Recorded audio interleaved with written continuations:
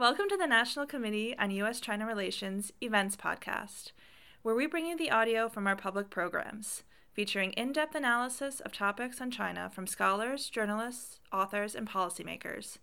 For more interviews, videos, and links to events like this one, visit us at www.ncuscr.org.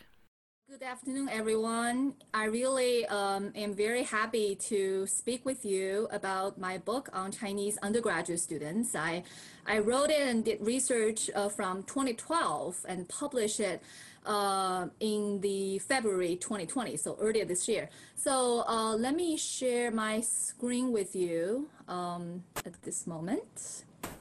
And so, as Margot just said, recently the Trump administration has made a series of policy changes that could have implications on Chinese students. And I just want to say that it is my research completed before that, but I will be more than happy to engage with questions about any of the recent policy changes. Let me try to share the screen at this point. Okay, so everybody can see it. Here's my book cover, and basically I just want to first give you some kinds of broad background or context for this book. And I'll give you a very, very brief presentation and try to leave the majority of the time for Q&A. So this is the enrollment statistic from 2005 to 2015. Where you can see that there is a huge increase of both undergraduate students population and graduate students from China. But the growth for undergraduate surpassed the growth of grad students. And the turning point is 2014. So ever since 2014, Chinese undergraduate population has become the majority of Chinese students population in the United States. And I also wrote some recent statistics because we all know that international student population declined overall, but Chinese student enrollment still increased, but the rate has slowed down quite a bit. So right now, I think the most recent statistics shows that undergraduate student population just exceed a little bit beyond 150,000, and that includes students with optional practical training. So OPT policy is very contested right now, and we can talk about it in Q&A. And talking about growth rates, so I was looking at what is the watershed moments of undergraduate Chinese students population in terms of the growth rates. And most people are attributing financial crisis as a major factor really bring about Chinese students because most of them are full-pay students. But this graph really shows that it really starts before financial crisis. It's during the year of 2006 and 2007, it's experienced the largest growth. And so that is really pointing at a few factors I wrote in the book that is oftentimes becoming analyzed. One is the relaxing student visa policy really happening during George W. Bush administration when Condoleezza Rice was a Secretary of State. And that was in the aftermath of 9/11 when American higher education had experienced the round of declining enrollment, and they have exerted influences over the White House, and that has brought about the relaxing student visa or expedited process of visa process, and that directly contributed to undergraduate students who are fully funded, able to get the visa, okay? So before that, most of the students get the visa under the full funding from American higher education. So some students with even partial funding are subject to a higher rate of visa denials. So that is an important background. The other background is RMB appreciation. So you can see that RMB appreciated by 36% from 2005 to 2014, and that really enabled with the rise of middle class in China, with their money worth more, they're able to afford this very expensive college education here. And so next is the 10 chapters in the book that I just want to give you a very brief introduction. It follows the structures of 3 stages before they arrive in the United States. I was looking at how they're getting prepared, why they want to study abroad. I argue that there's a new education gospel in urban China. They view study abroad, including study in the United States, as a savior for them from this very competitive and cutthroat education environment in China. And then I was looking at the pathway they're coming here. And then after the arrival, I was looking at the academic and social experiences, their college and major choices. And then the third stage is looking ahead and what's their plan or intentions for their future. So the next is some media headlines surrounding this population. As you can see, some major news organizations oftentimes characterize Chinese students on their wealth. And most recently, the Trump administration really politicized this population, and they're oftentimes perceived as spies.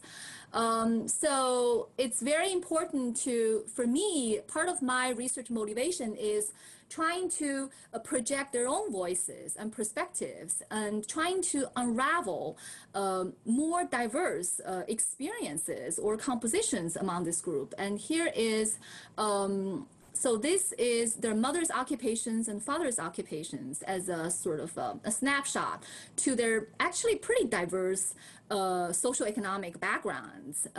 It's not just, children of CEO, and especially I want to point out to you that as a college professor, I find it very interesting that college professors are among the top professions or occupations for both mothers and fathers to send their children to the United States. So in other words, Chinese higher education insiders are choosing American higher education for their own kids. And this is something quite revealing. And next, I want to walk you through the pathways I found. I identified 4 major pathways for Chinese undergraduate students to China to the States. And these 4 pathways are actually stratified by economic resources. What do I mean by that? So the first one is they're coming from regular Chinese public schools and then coming here to American higher education. The second is they're coming from Chinese public schools, quote unquote, but actually coming from international divisions, 国际部. For that, they often pay almost like private school tuition. It varies, but it's similar to almost like American private school tuition dollars. And then they're also coming from Chinese private schools to American colleges. The last one is for people who have studied American secondary schools, there is a humongous growth over the past decade in terms of their enrollment in private schools, especially private boarding schools. And the last pathway is actually the most expensive because they not only have to pay for tuition dollars, but also living expenses, like host families, oftentimes totaling like $1,000 a month. So actually the first pathway, if they go to Chinese public schools, which is not at all expensive, and then directly coming here is actually the least expensive way, okay? So from that, you can also see the diversity among this population. So in my research sample, close to 80% of the survey respondents traveled, well, the first and the second pathways to American colleges. So still, I finished my research in 2017, 2018, the end of 2017. So increasingly, as I'm starting my new project, new research, I increasingly found students are actually coming from the second pathway instead of just regular public schools. They're coming from 国际部. All right. So because of this socioeconomic diversity among this population, I found this very interesting social class and social reproduction as a sociologist. And I'm sorry, I have to really use that as a, and I identify this very sociological pattern. And especially what I term first generation college students from China. In other words, they're the first in their family to go to college. They are at the distinct disadvantage in several ways compared to their college educated peers. So their parents, either of their parents went to college already. Though the first generation college students are less likely to enroll in selective institutions, less likely to speak up in class, and less likely to have close American friends. So in terms of both academic and social integration, I would say they're at a distinct disadvantage. And I think that part is rarely recognized or acknowledged by American higher education in terms of their policy making. And next, I think this is a major part I really want to convey is what Americans get wrong about Chinese students. There are major 4 aspects. The first is Americans often believe that here Americans, I actually include a lot of my colleagues and American admissions officers as well. The holistic admission system in America has liberated Chinese students from the testing anxiety. And what I found is opposite to that because instead of Gaokao, there are new tests, TOEFL, SAT, and there are more tests because they can take those tests multiple times. Instead of Gaokao, they have to wait a year to retake it. For SAT and TOEFL, we know that they can take it multiple times a year. And for each time, they have to pay a lot of money for test prep and everything else.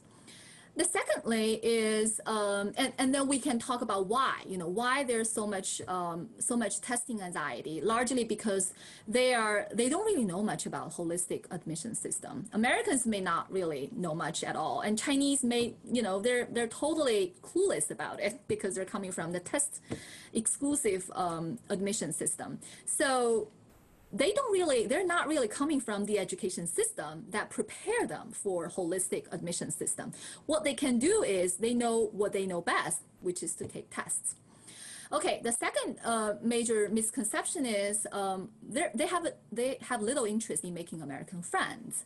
What I found is even though a lot of them don't really have American friends, they're very eager to make one. And it is largely the failure of the institutional efforts to reach out and establish what I would call structured platform to bridge the networks and help them achieve the social integration.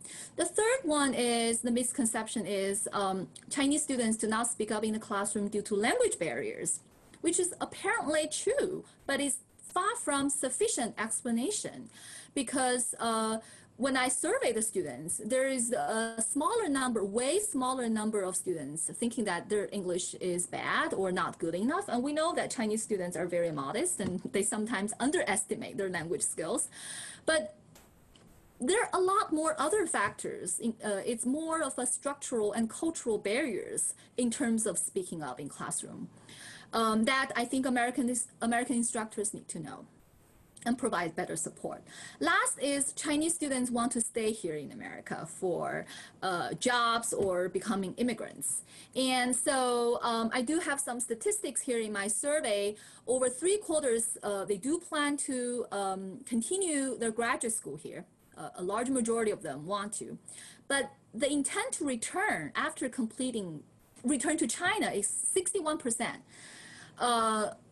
And it's very interesting that for people who have no plan to continue grad school, their intent to return rate is actually a little bit lower. So in other words, many people actually trying to go to graduate school in order to go to China because the graduate school can help boost their competitive advantages in Chinese job market. And oftentimes they go to better ranked graduate school than their undergraduate institutions. And this is compared to the doctoral graduate stay rate, oftentimes documented with national science data. National Science Foundation has a survey on doctoral recipients showing the rate is oftentimes as high as 85 to 95%. So undergraduate student population have a higher intention, at least, to return to China. And so what American higher education can improve, again, consistent with the four misconceptions. Admissions officers, I argue that they need to do more direct recruiting in China instead of waiting in their offices and assuming that Chinese students have a full understanding about what holistic admissions entail. And there is a whole complexity of essays and personal statements and recommendation letters, and that Chinese students just don't really know how to do, and they don't really have people to turn to, for example, for recommendation letter. And this, the admission professionals need to be aware and need to adjust their policy. A second is student affairs. This is really trying to help Chinese students with better social integration, because that's what they want, or at least a majority of them, they do want to better integrate it. And they need help, and they need help from the institutional level. Now, largely, they're left on their own. This sink or swim approach largely depends on their individual personality or initiatives. And that's something we can do better. A third is faculty instruction. That is in the context of speaking up barriers that I just talked about, that American faculty need to understand more what really stands in the way of Chinese students speaking up, and their teamwork, collaborations with American students, and trying to provide better support. For example, emphasizing that there is no right or wrong answer for your class discussion, and a smaller group is better than large groups. I can talk more in the Q&A. And career services as well, and considering that many Chinese students actually do want to return to China, and American career services need to provide that kind of additional support in terms of helping them to bridge with recruitment services in China or global China to help them find jobs there if that's what their career aspirations are. All right, so I'll just leave that, and I welcome your questions, and I'm pretty sure that there are many. Thank you. Thank you very much. That gave us a great overview, not only of your findings, but of the situation of Chinese students at American institutions, at least before the last 6 months or so. I think things have changed considerably since education went remote. We have a very appropriate question related to your last comments from Ben Dees, who asks, what can American students do to be better allies to Chinese students who may be having difficulty finding a community on an American college campus? When I was a student at the University of Illinois at Urbana-Champaign, I tried my best, but did not do enough. I would love to pass tips to my American friends who are still on campuses. Thank you, Ben. This is a great question, and I want to personally, showing my appreciation towards your effort. And I think anything is very helpful. From my interviews with Chinese students, and they're talking about their American friends, taking them to football games, to stand-up comedy shows, those kinds of American culture that they're actually very eager to get some immersion, but do not really have the opportunity.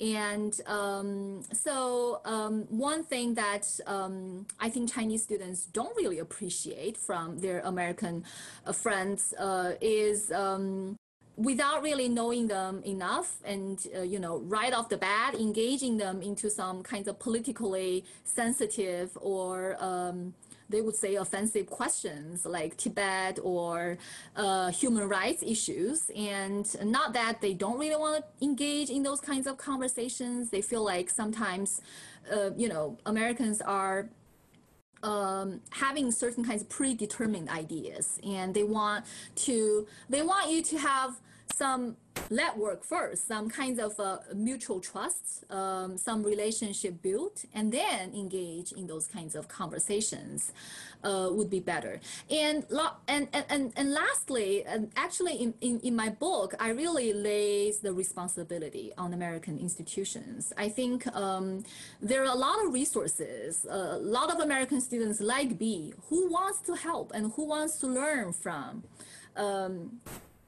Chinese students. And ultimately, international education is about learning about and learning from each other. And sometimes for international students, this is oftentimes becoming the one-way street of learning and expectation for international students to adjust, adapt to their host society.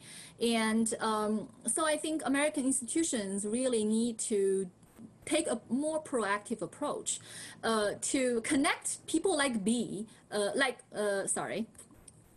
what's her name? People like Ben, and Chinese students who are also eager to make American friends. There are definitely some Chinese students who are not eager. That's a fact. But what I'm saying is there are a lot more Chinese students who want to but who are not able to. So that's something that's a pocket of population that I think American institutions need to do more work. Thank you. We have a question from Lei Guang of the University of California at San Diego. He asks, have you found any research on how studying in U.S. colleges has or has not changed the political values or views of Chinese students?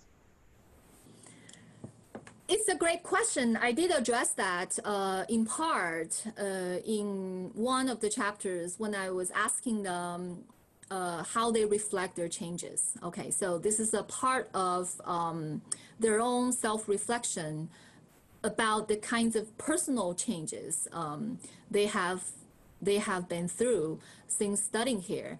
So I'm not a political scientist, so political attitude change is not the major focus of my book at all.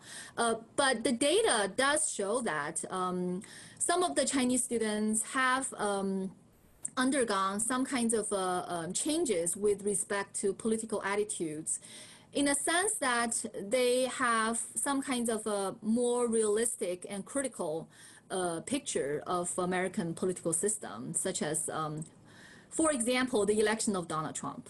I remember some students specifically talking about how democracy works sometimes not very well in terms of electing somebody that people are complaining so much about. Remember the context that Chinese students are surrounding themselves, and that's American higher education. And that's a pocket where they oftentimes hearing about, people are are critical about Trump policies. So there's this kinds of, I think the disconnect between what Chinese students experience in America, the community they're in, oftentimes American higher education. They're not the bastions of Trump supporters. And so they're very confused and sometimes disillusioned about democracy and electoral system. So that's something that I find in my research about, yeah. Thank you. We have a question from, I'm not sure if I'm pronouncing this right, Dulal Chanda of Berkeley College. Can you please elaborate on reasons behind the speaking up in class problem other than their limited English language ability? So why is it that Chinese students don't speak up in class? Very good question. Thank you very much for raising this.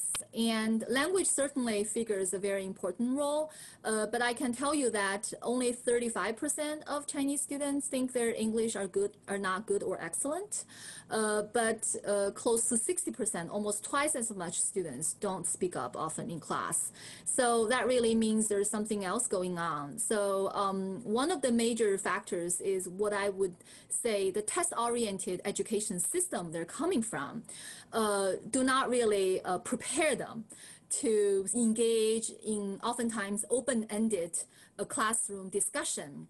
So that is really the gap between Chinese education system and American education system. Just give you one example that in a lot of courses, when a professor asks a question, you know, I've been teaching at SU for the past 14 years, and I experienced that for the first hand. When I was teaching my sociology class, almost every question I ask does not really have a yes or no answer, or does not even have the right answer. It's open-ended. It's trying to stimulate thinking. It's trying to jumpstart some kinds of discussion. But many Chinese students are oriented in their prior schooling that when they raise their hands and answer the question, they're judged whether it's a right or wrong question or a wrong answer or whether it's a good enough. They're feeling they're evaluated. So I think that's a major difference. You would say that's a structural difference in terms of the system, education system differences. I think American professors need to know, and they need to offer more reassurances to students. Like I tell my own colleagues, basically saying that you just need to say simple things like, there's no right or wrong answer. There's no stupid questions, you know, things like that to reinforce so that students at least feel a little bit reassured that if they want to say something, they're not really evaluated. So that's number one. Number two is the cultural. It's really the cultural barriers that I really talk about a huge difference. I think education system is an integral part of the culture, actually. And in a broader culture, there is this very different approach to speaking. In China and East Asia, actually more broadly, I said this, runs the risk of growth sort of or overgeneralization, but there is some pretty robust literature in education, in national education research showing that in East Asian culture, more broadly, oftentimes explained by Confucianism, that speaking is discouraged or not as encouraged as in the West. And there is a much longer tradition of oratorial training and excellence in America. Just look at Western political leaders, from Barack Obama to any Western, the UK Prime Minister. And making speech is a necessary part of getting elected. But if you're looking at Chinese presidents, if you're looking at South Korean presidents, and people are having a very serious face, and they're not really evaluated based on how eloquent they are in terms of their political accomplishment or, you know, this personal character. So there is that, and you know, not to speak, you know, Confucianism really discouraged, you know, students or learners to speak very appropriately. So people are having this kind of evaluation or I don't want to say self-censoring. There's definitely something going on, but that's, I think, with particular reference to certain topics. But with the general discussion, I think there is a self-critic in their mind, not just in terms of the language. There's self-critic about whether I'm speaking English good enough. I am whether I'm making grammatical mistakes, as well as the content, whether the questions I raise is a stupid one, or whether the discussion I just participated is appropriate. That kinds of self-critical voices going on, and that's very much related to the culture. And I think American university and their professors need to be informed. If a lot of campuses, 10% of this population are Chinese, if not more. We have a question from Tom Gold, University of California, Berkeley. Can you say something about the role of companies in China that prepare Chinese students to apply to American colleges and succeed there? E.g., some of these companies allegedly do all the applications for the students on letters of recommendation, teaching them not to write the letter themselves and get a teacher to sign it.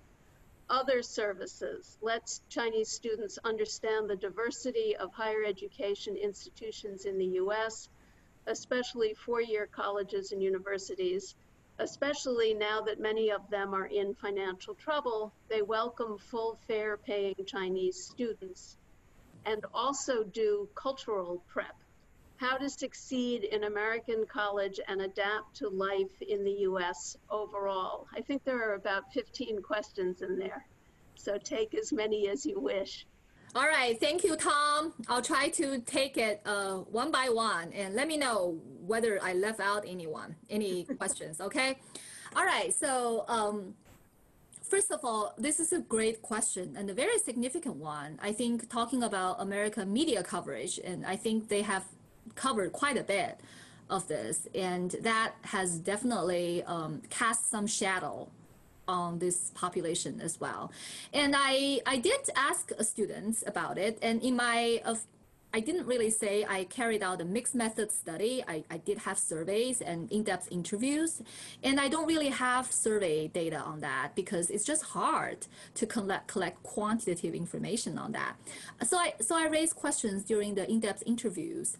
What I found is a huge range of very diverse picture here. So in other words, some students have not really used at all about those companies. They're doing the DIY, do-it-yourself approach, even though that's a minority of students. And for those students who are doing DIY, they oftentimes have family members or close relatives or good friends who are helping them. So in other words, anybody need help.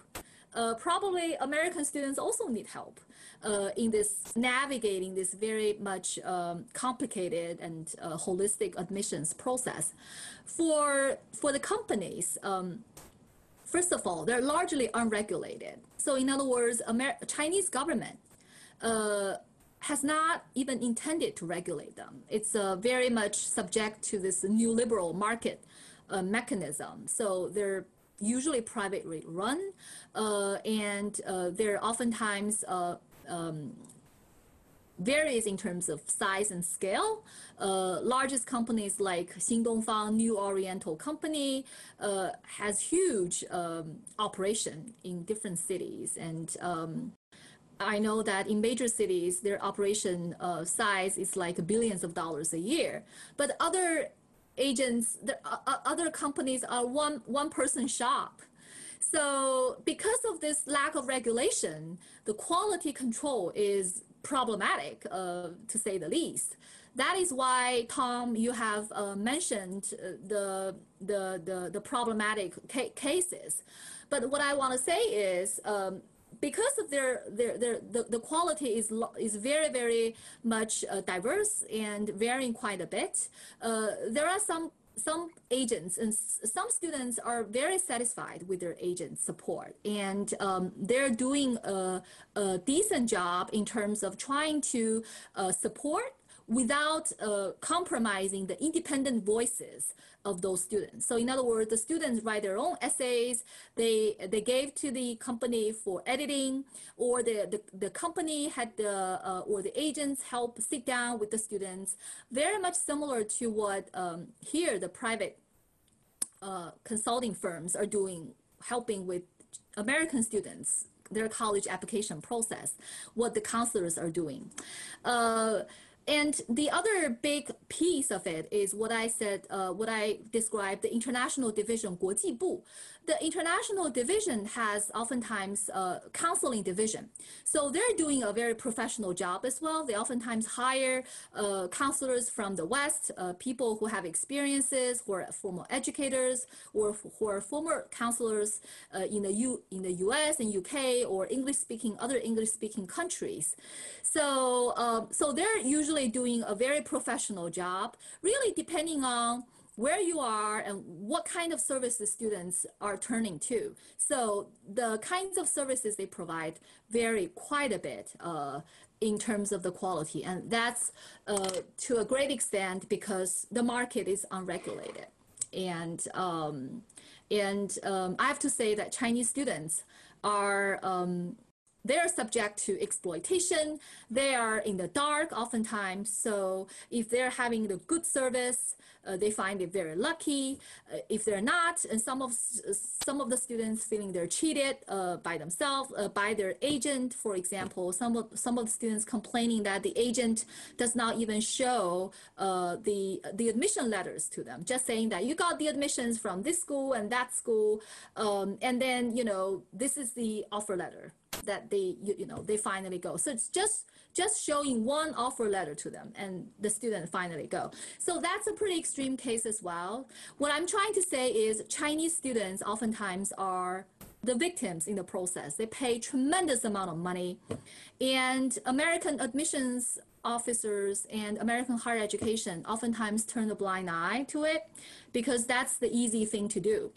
So that's why I think, I propose that the American higher education should intervene by not really subjecting Chinese students in that way, by directly recruiting in China, setting up partnership with their local quality high schools. Every city has key school, so they can directly have recommendations from their teachers who know the students better, so that the students don't really have to pay so much outside for the external services and then subject themselves to rounds and rounds of tests to boost their admissions prospects. Tom, does that address your questions? It addresses a lot of his questions. We have a question from Louisa Ferreira, who wonders whether the experiences of Chinese students studying in other parts of the world are similar to what they experience in the United States. This is a good question, but sorry, I cannot really answer it because my research is limited to the United States. But my reading, and I have friends and colleagues in the United Kingdom, for example, finding out very similar pattern, for example, the lack of social integration. And they also have to take a lot of tests. And oftentimes Chinese students and their families take tests multiple times. And there's a huge test machinery in China, profit-driven industries that also tend to exploit. So those kinds of mechanisms are similar. But probably the holistic admission system in America is kind of unique. And that really make Chinese students very confused and in the dark in terms of, how to really craft the personal statements, how to really write those interesting and meaningful experiences that are inspiring, and for some of them they don't really have.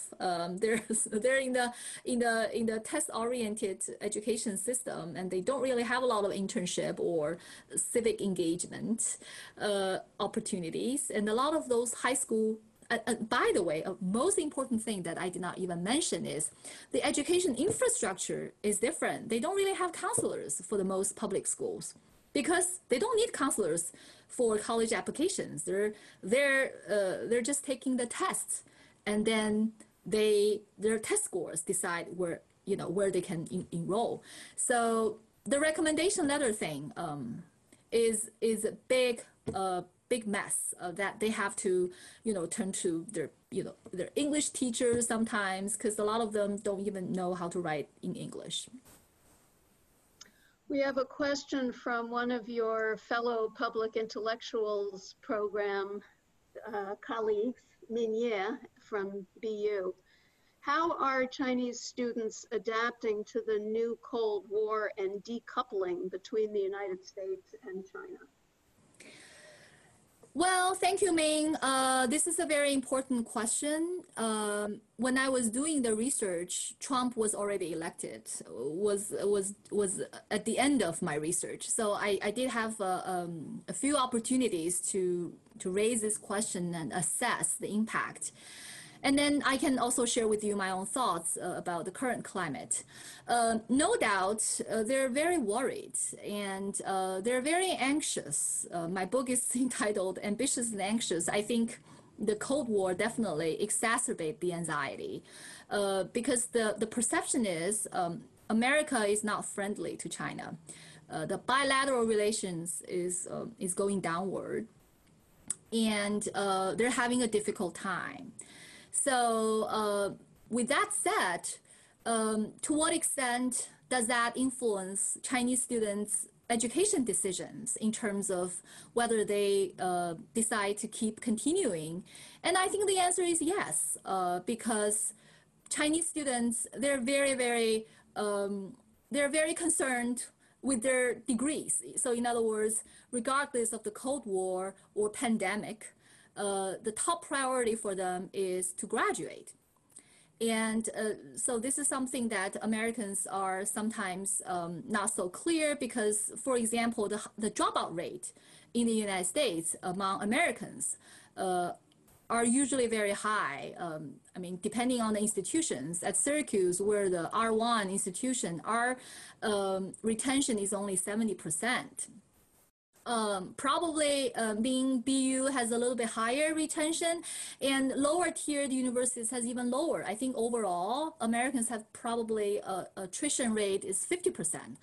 So, but in China, there is a very little, the concept of dropping out from college is culturally unacceptable.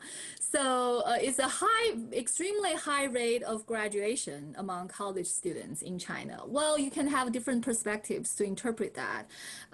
My colleagues, I have some friends in China who are interpreting this as Chinese higher education has low quality, they don't really have quality control, so they let so many students graduate.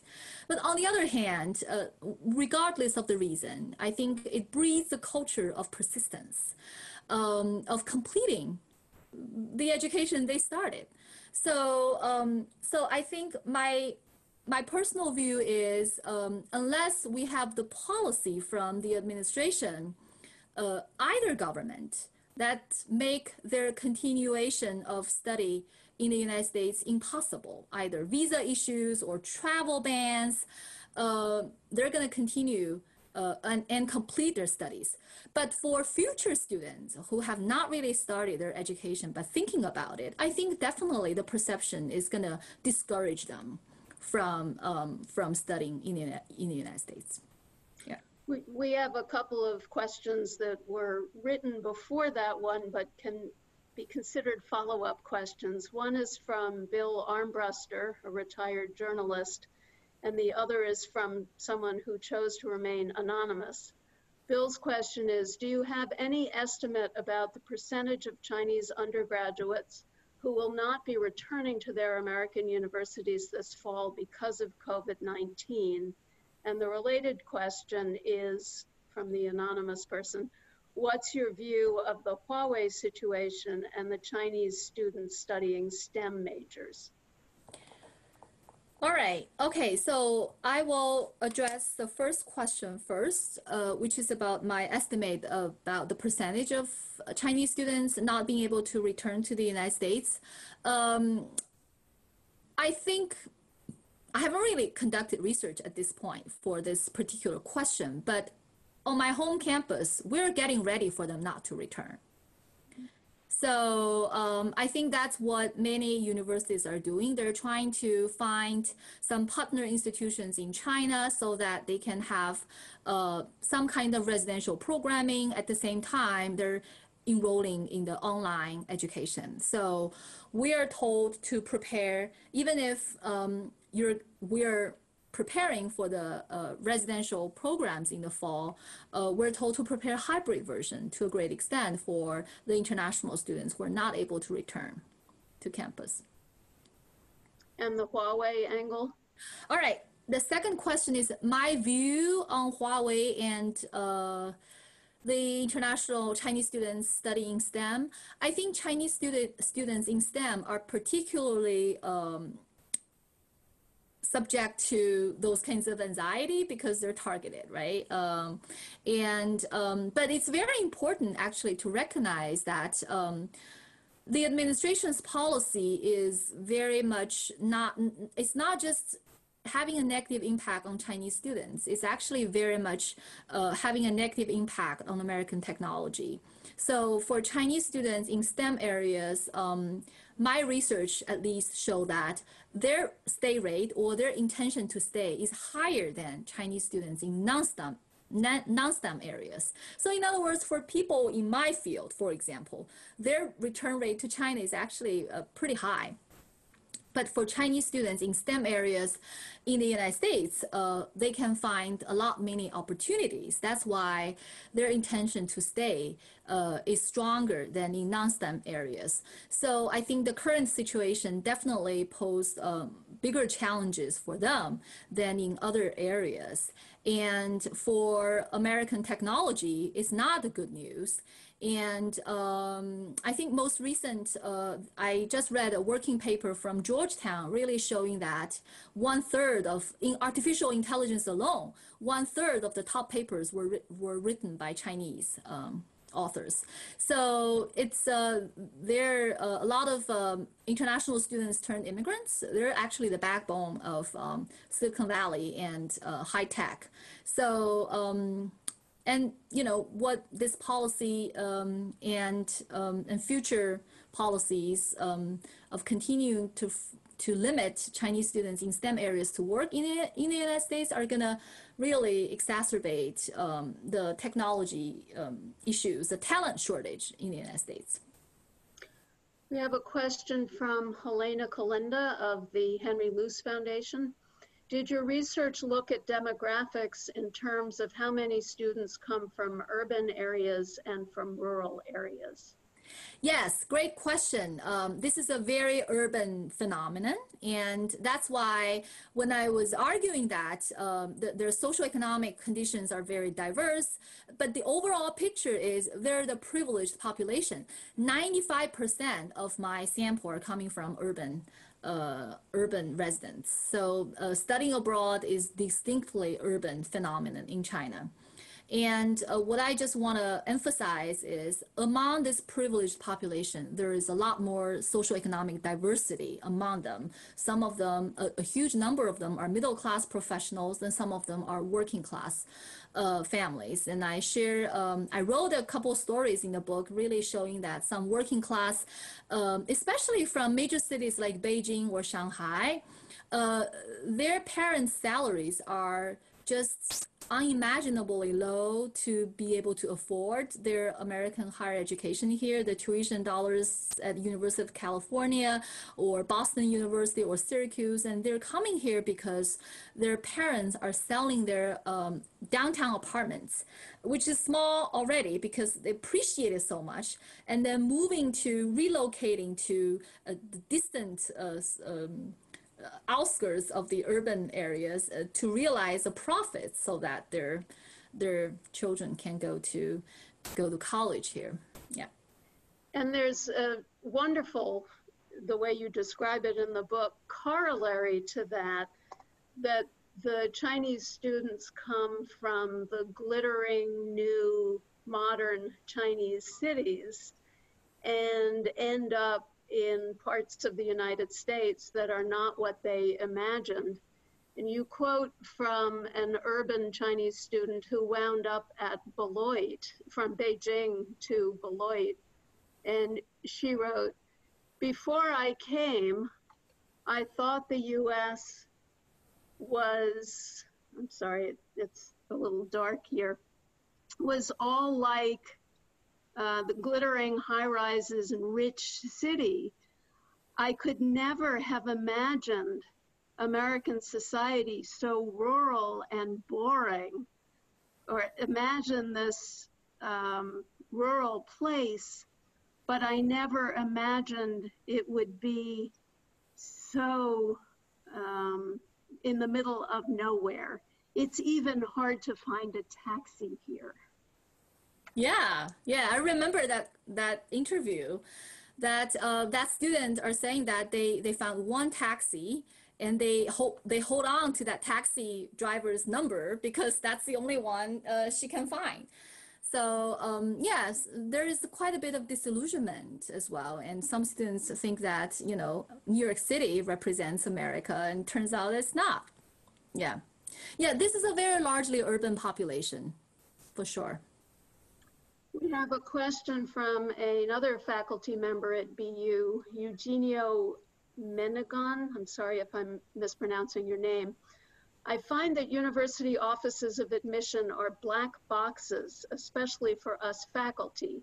We are sometimes frustrated at the way Chinese students are admitted without sufficient vetting or preparation, but feel powerless as faculty as we are at the receiving end. You mentioned solutions like recruiting tours in China. Could you give us examples of what admission operations of US institutions might have done well in recent years, and how faculty can be involved in helping with good admission practices? Yes, actually, I have done some field work in China, and this is something what I found in a private school in China. That private school is not at all competitive or prestigious. It's set up by one former educator who is fed up with the mainstream education institutions. So basically, what he got is a lot of students who could not really survive in the competitive mainstream public schools. So they sent their kids to his school. Okay, so this now he's becoming the principal of the school, and this principal was formally educated in the West.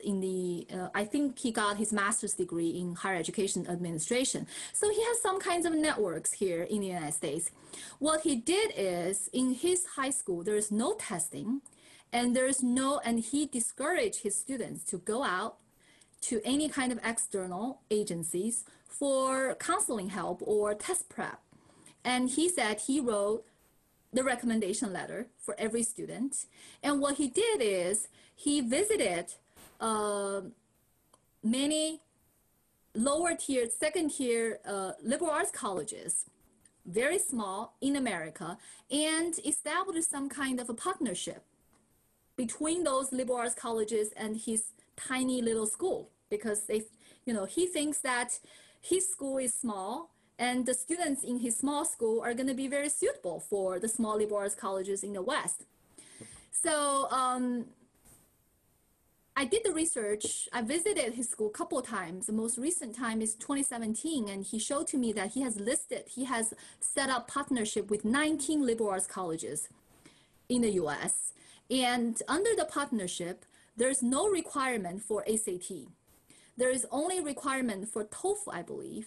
And the score is way much lower than the major universities or other liberal arts colleges. I think a couple of students scored 80 and they got in. And in addition to that, those liberal arts colleges offer the students a scholarship up to $10,000, $20,000. So it's really a win-win situation. These liberal arts colleges, they get good students recommended by this principal, because the principal know the student intimately. So there is a good vetting process. At the same time, the students, they're oftentimes sort of not enjoy their time in regular Chinese schools, did not have to go through this rat race of testing, and having this way much straightforward supported mechanism of admissions process to the college. Yeah, so I actually interviewed a couple students. One of them enrolled in St. Paul at Minnesota, and And he had a very productive time there. And what he decided to do is after completing his education at St. Paul, he's gonna work as a teacher back in China from his original school. This is a sort of independent school in China. So it's actually very interesting. Chinese education system in recent years, because of the problem in the mainstream, has actually booming with all those kinds of small independent schools. There actually has a very good market there. Yeah. We have another anonymous question. What is your advice about the impact of teaching via Zoom on academic freedom issues? There is concern about putting students in China in an awkward or problematic position given the PRC government sensitivity. That's a great question. I'm actually thinking about it. So again, a disclaimer that I have not really done any research with regards to that question, but given that I will be teaching this fall myself, I'm actually thinking that this question probably needs to be treated by subjects to some extent. Certain subjects like STEM, like math, could be having different nature of issues with academic freedom than political science, for example. And I think as the university, we probably need to provide alternatives to faculty for the sake of either backup or, different faculty have different preferences as well in terms of, so I think Zoom as the only option is problematic, and we need to have alternatives provided to faculty. And I do believe that academic freedom run into different issues or having different differential extent of problems in different domains and subjects. And certain areas of studies, these issues are more acute than other areas, are more prominent. Yeah. We have a question from Mary Sito. Which countries will benefit if fewer Chinese students come to the U.S.? Canada?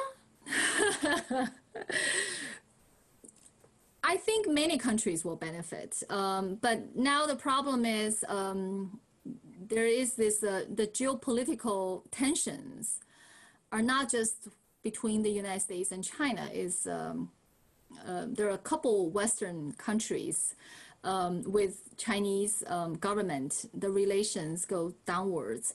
So international education experts have predicted more of a intra-Asia student mobility.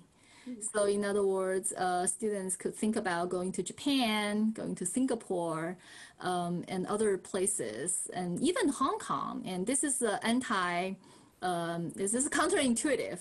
It's opposite to our expectation. But if you're talking to college professors in Hong Kong, their applications, even with this, not most recently, but with all the protests starting from last June, but their applications from mainland China is not really going down.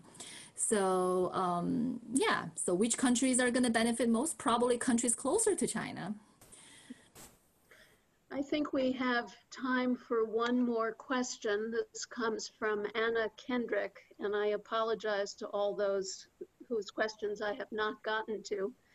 Does your research give you a sense of why some students go abroad to the US or UK, Canada, etc., versus those who opt for internationally accredited joint venture universities in China? What financial versus political versus personal choices come into play, and how might students' backgrounds, trajectories, or opportunities differ? Or rather, what differences might Chinese students and parents perceive? Thank you so much. This is a great question, a very important one, especially given the current, the pandemic and beyond. I think the joint venture, the internationalization at home model probably will be increasingly popular. That's my sense. But by the way, for all the other questions, and I have not really got time to engage, you're welcome to email me and reach out to me. I'll be more than happy to address them. So for this question, I have not really conducted the comparative analysis of students' different choices or how they really calibrate their choices compared to, compare students studying in the United States and UK and on the mobility model with students studying at NYU Shanghai or Kunshan Duke with the internationalization at home model. And you reminded me that this is actually a great project to look into. And so again, my sense is because internationalization at home is actually less expensive, for sure, and less expensive financially, less costly, personally, and politically. They're not at all subject to travel ban, for example. And they're going to be increasingly popular. And from the education equity perspective, as a sociologist of education, I actually very much advocate internationalization at home model because I think that's going to provide a more accessible model of international education to more students. Just like Zoom, to some extent, that we expand our access to audience rather than, I would very much be interested to speak in person at the national committee, and that's actually our original plan. But I think the audience we draw probably physically is fewer than now on Zoom. I think likewise, internationalization at home will provide a expanded access to for international education for Chinese students, rather than they have to travel thousands of miles away and subject themselves to all kinds of additional financial, personal, and political costs. And the anxiety, to get back to the title of the book, of applying for visas. Exactly. I didn't mention that.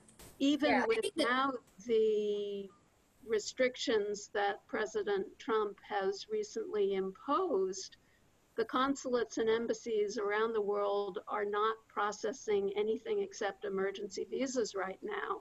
Right. And when they reopen, there's going to be an enormous backlog. Right. So even students who are ready to get on an airplane and come to the US or go anywhere else are going to have a hard time getting visas that will allow them to do so. That is why my answer to, I think someone raised this in the questions, is that in the fall, we're getting ready for Chinese students not returning. And this is regardless of their personal intention. It is because of the visa barrier. We could go on with lots and lots more questions and discussions. I hope that people will read Ma Yingyi's book. We've put a link to it in the chat function so that you can order a copy. I would encourage everybody to read it. She got to some of the topics that she covered in the book today, but there's a great deal more. It's a really rich analysis of what motivates Chinese students and their parents, why they come here, what they encounter when they get here. It's very, very much worth reading. Thank you very much for giving us the time today, and thank you to everybody from around the country and beyond who joined us. Thank you, everyone. Thank you, Margot, for your wonderful big moderator role. And I appreciate all these questions. And if any other additional questions we have no time to attend to, please email me. And I look forward to addressing and engaging with them. Thank you. Thank you all. For more interviews, videos, and links to events like this one, visit us at www.ncuscr.org.